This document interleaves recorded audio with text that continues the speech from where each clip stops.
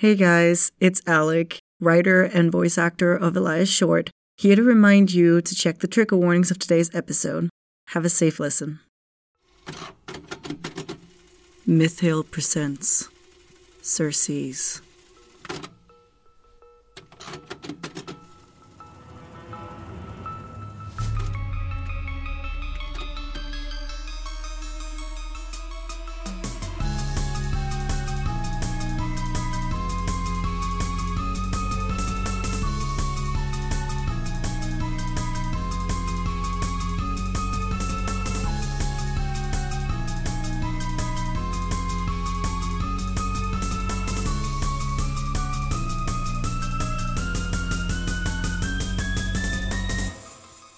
Episode 3.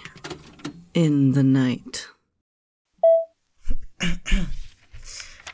Today I'll take a look at case file 2125734-2122 regarding the disappearance of Kayla Thompson from her room here at Sunshine Valley yesterday at an unknown hour.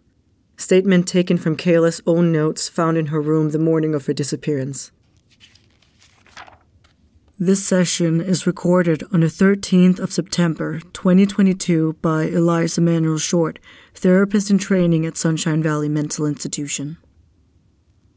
Have you ever had that dream where you wake up in your own bed and somewhere deep within, you're certain you've woken up? You can't really tell why, but you have this certain need to get out of bed. Maybe your throat feels uncomfortably dry, or your head had made up a scenario where you had to go to the bathroom. But nonetheless, you decide to get out of bed. Draping your legs from the side, you let your body linger, as many do before getting up, stopping to gather strength. However, as you linger a tad too long, a hand grabs you tightly around your ankle, fingers long and unfriendly. Normally, you wake up quite startled after a dream like that. I can't blame you, so would I. Since I was a kid, I've had this fear as well, of someone grabbing me within the safety of my own room. When I lay in bed at night, I can't for the life of me drift off if my blanket isn't neatly placed around my head like a cocoon. No limbs are allowed outside the warm embrace of my duvet. I think many find comfort in their duvet, despite it being nothing but a piece of fabric. Yet, at the age of 25, I tuck myself in at night, holding the duvet close against my body to imitate the need for safety. I feel stupid looking back at myself now, but also oddly nostalgic. I miss the days when I thought my duvet would keep me safe from what lurks in the night. How foolish I was. I'm getting ahead of myself. If you read this, I might have been either taken or I'm already dead. Both options scare me so awfully much. This all began about a month ago. I kept a log of it after it had first occurred. It had been a rather gloomy day, not only the weather, but also the atmosphere within Sunshine Valley. I have been stuck here for as long as I remember. Some days I wonder if I've ever seen the outside of this place, or if I was simply bound here at birth, destined to stroll the corridors with their fading yellow walls and cold lights. I might always have been a pessimist, but there was something about that night that had left me more uneasy by the time the night had fallen outside. The nights just never felt real inside the Institute. Nonetheless, I tucked my legs neatly inside my newly washed sheets, letting my whole body slip inside the comfort it offered. I always felt safe when my legs were neatly burritoed inside.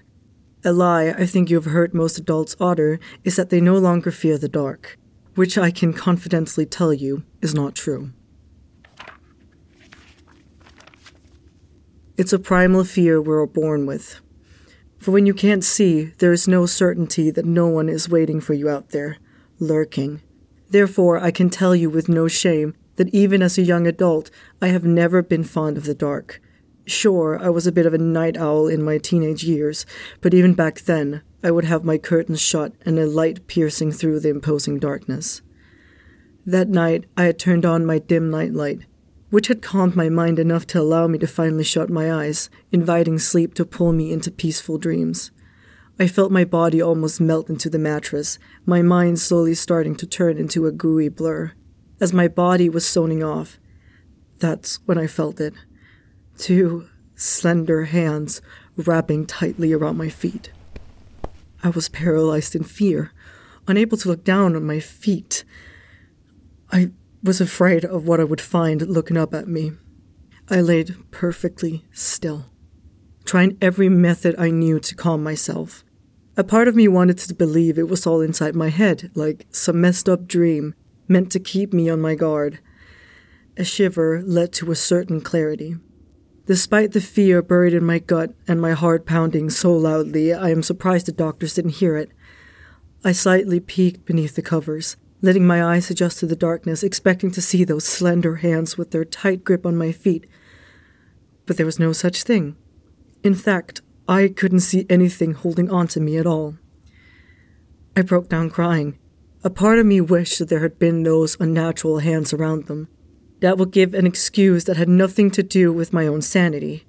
But here I was, staring down at my perfectly normal feet. I didn't manage to get a second of sleep that night. For every time I was almost slipping off into a state of not yet slumber, the hands would tighten around my feet, making me jolt in surprise. I can assure you I spoke to my doctor. She seemed worried, which could be expected from someone in charge of my mental health. It didn't take more than a few hours to assign me a new form of medication. I had planned a meeting with her the next day after I'd hopefully managed to get a full night's sleep. Once again, I found myself in that room, that looming darkness beyond the beam from my nightlight. I feared that whatever had been there the night before would once again be lurking underneath my covers of safety. I always saw my duvet as an anchor. Almost like an innocent child will curl up against their parents. It's a mindset which sends your brain into a false sense of security. My eyes felt even heavier than they had the night before. It seemed that my age had slightly caught up to me. I can no longer stay up for more than 24 hours without becoming a wreck. I suppose a lot of people secretly have the same problem. I knew I needed rest, and no matter how much I tried to keep my eyes on the darkness before me, it all slipped away behind my fluttering eyelids. My body fell softly into sleep, slipping into the bliss I had been craving for more than 48 hours. A scream tore at my throat. I barely managed to keep it back, only a squeal slipping past my tightly pressed lips as those horrendous hands tightly grabbed on my feet. I almost felt the tug, dragging me slightly towards the edge of the bed. Quiet was all that followed. A silence as thick as the air around me. I spent hours thinking about the hands, which were never visible, yet very much there, in the most impossible way. I did shortly wonder if I might have lost part of myself, wondering what might have brought this upon me. I can't recall anything within the last few days that could explain my sudden tactile hallucinations. It scared me terribly that I might have forgot to think something so horrifying could have happened to me, and I'd never know. Yet, no matter how hard I tried, it seems I couldn't find a time of the day where I had no memory of what had happened, and I assured myself that my doctor would have told me were there a chance a new symptom could develop. They have my best interest in mind, right? I managed less than an hour of sleep on that second day. I slipped away shortly as my body gave way to my tired state. Despite the nails that dug into the skin atop my foot, sleep still took me. Yet as the sun shone through the barred windows, I was left even more distraught than the night before. My body swayed uncomfortably whenever I tried to steady myself. I did my best to keep myself awake, drinking a sickly amount of coffee, which ended up getting the attention of the caretakers in my unit, and before I knew it, I was back in the doctor's office once again. She wasn't too worried, simply nodded her head at my frenzied explanation. The hours passed by slowly, and once again by bedtime, I was handed a new prescription and told not to question what I was given. At this point, I had been awake for almost 72 hours straight. I simply didn't have it in me to protest. My body felt heavy and numb. My hallucinations had started to appear a few hours before bed, which made me feel uneasy even before I had made my way under my covers. I don't even think I have to explain to you what happened as I laid back in the attempt to ease my mind with a peaceful slumber. Those hands. Except today, the fingers softly caressed against my ankles. How do you describe the kind of panic when your brain feels like it might explode any minute now, and all I remember was my eyes' pitiful attempt at crying? I think I was aware of how unlikely I would be to make it. If I didn't fall asleep, the hands would crawl up my legs, up my body, squeeze or take until there was nothing left. The only memory I have of that night is the hands and their haunting movements against the soft skin on my ankles. I don't know when I managed to fall asleep. Everything was a blur for a few days, maybe weeks. I can't remember, and it terrifies me. I know it's only normal to forget minor details throughout a day, but forgetting full days, nothing sticking at all, like tape on water. That's a stupid metaphor. I barely remember who I am at this point. The only reason I can give you any form of information at all is from what's written in my notebooks. They're in my drawer. Feel free to try to understand them. I can't seem to. I wonder how long has actually passed. I have so many notes scattered across my floor, piles, mounts. It's all a mess. I know I was okay. I know I had some days, or was it weeks? It might have been. I'm rather uncertain. There were some notes about restful nights, but they all contain the hands. I wish I had the ability to cry. I really do. And it's a wonder that I'm still coherent. I suppose that after a while you start to forget that you really do need rest. It's still nagging me deeply that I can't seem to rest, but for what I can read, there was a small period of time where I did manage to regain the control of my sleeping pattern. If only for a few days. This is all I could find. It seems he added a note with the original statement, which seems to have been written a week ago, which would suggest that Miss Thompson has been kept awake for more than 168 hours. The statement follows. I had forgotten how fulfilling it was to lay your head down on your pillow at night and actually drift off to sleep. It feels almost euphoric when you've been kept awake for days without end. The dreadful hands haven't left me alone, that is for certain. But after a while, you can get used to most things. It managed to taunt me for what I was told was 5 days before my body had given all it could, and I found my rest upon the cold institute floors. My doctors were rather worried when I finally woke up 14 hours later, with a mild concussion and a sprained wrist. I had confessed everything to her as she sat by me, explaining the new happenings within the late hours of my day. She asked me what I really feared the hands could do to me. If it was all tactile hallucinations, maybe I could somehow convince myself that it wasn't a threat to me, just a trick of my mind to give me a spook. I know that's easier said than done, as when we humans face danger, we tend to go into fight or flight. I just had to make up a third option: ignore. When night approached again, I did as I usually would before bedtime, preparing myself for sleep. I had decided that I would get my rest no matter what that dreadful thing had in store for me. I didn't scream or make a single movement as the cold, slightly damp and slimy breath exhaled against the inside of my knee. Instead, I took a deep breath and forced my eyes shut. I wouldn't allow it that satisfaction. Even as the hands tried to tighten against my skin, I didn't open my eyes. I cannot explain to you the feeling I had as I awoke the next morning. The birds chirping seemed like my victory song, a choir just for me. I had defeated the beast inside me.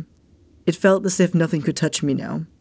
People around me quickly noticed the newfound calmness in me as the nights progressed, and I finally managed to sleep despite the hands which unfortunately hadn't left. Even on the second night, I held back the victorious laughter that crept up my throat. I was not going to let it pester me a second longer.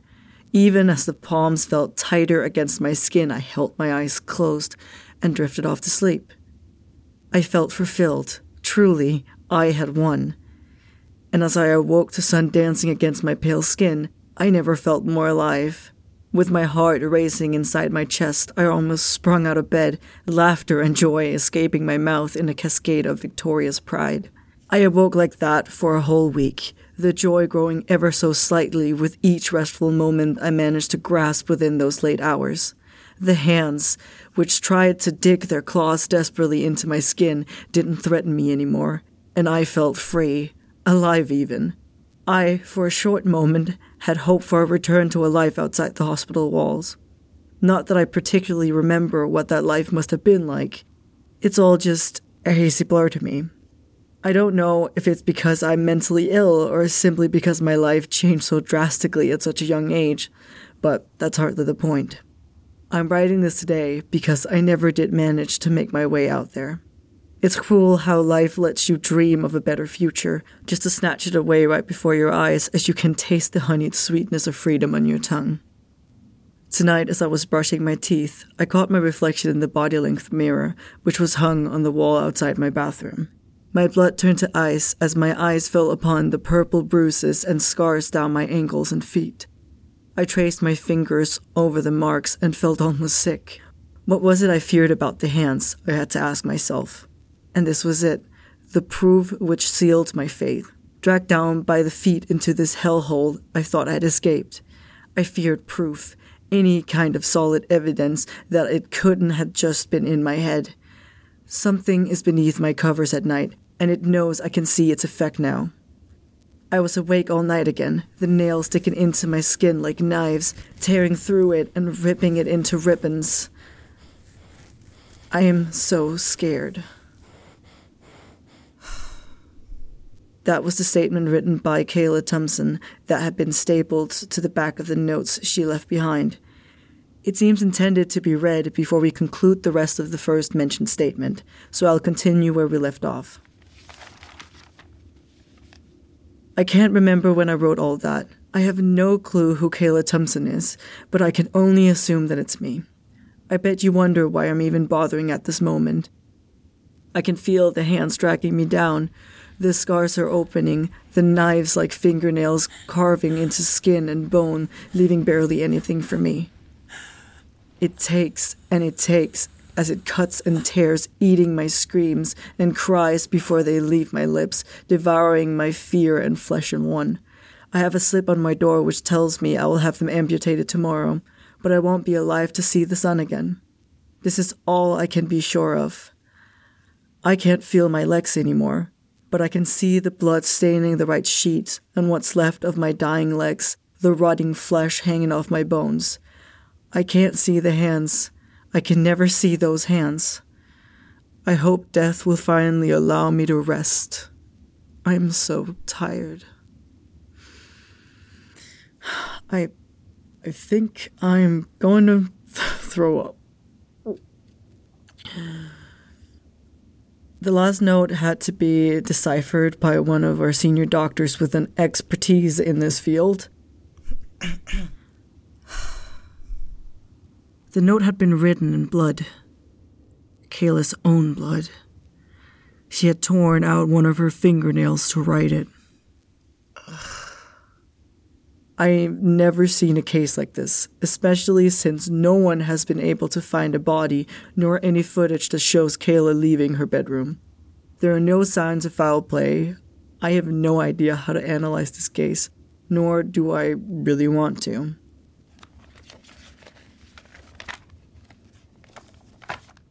All evidence, or lack thereof, will be given to the police, who will try to find out what really happened to Miss Thompson. Any update will be added to the case file in future. Circes is licensed under a Creative Commons Attribution Non-Commercial Share-alike 4.0 international license. Today's episode featured Alexander Bautner as Elias Emmanuel Short. Audio edited by Els Sadi and Henry Johannessen. Manuscript edited by Talia Højlund and Rita Bautner. And written by Alexander F. Bautner.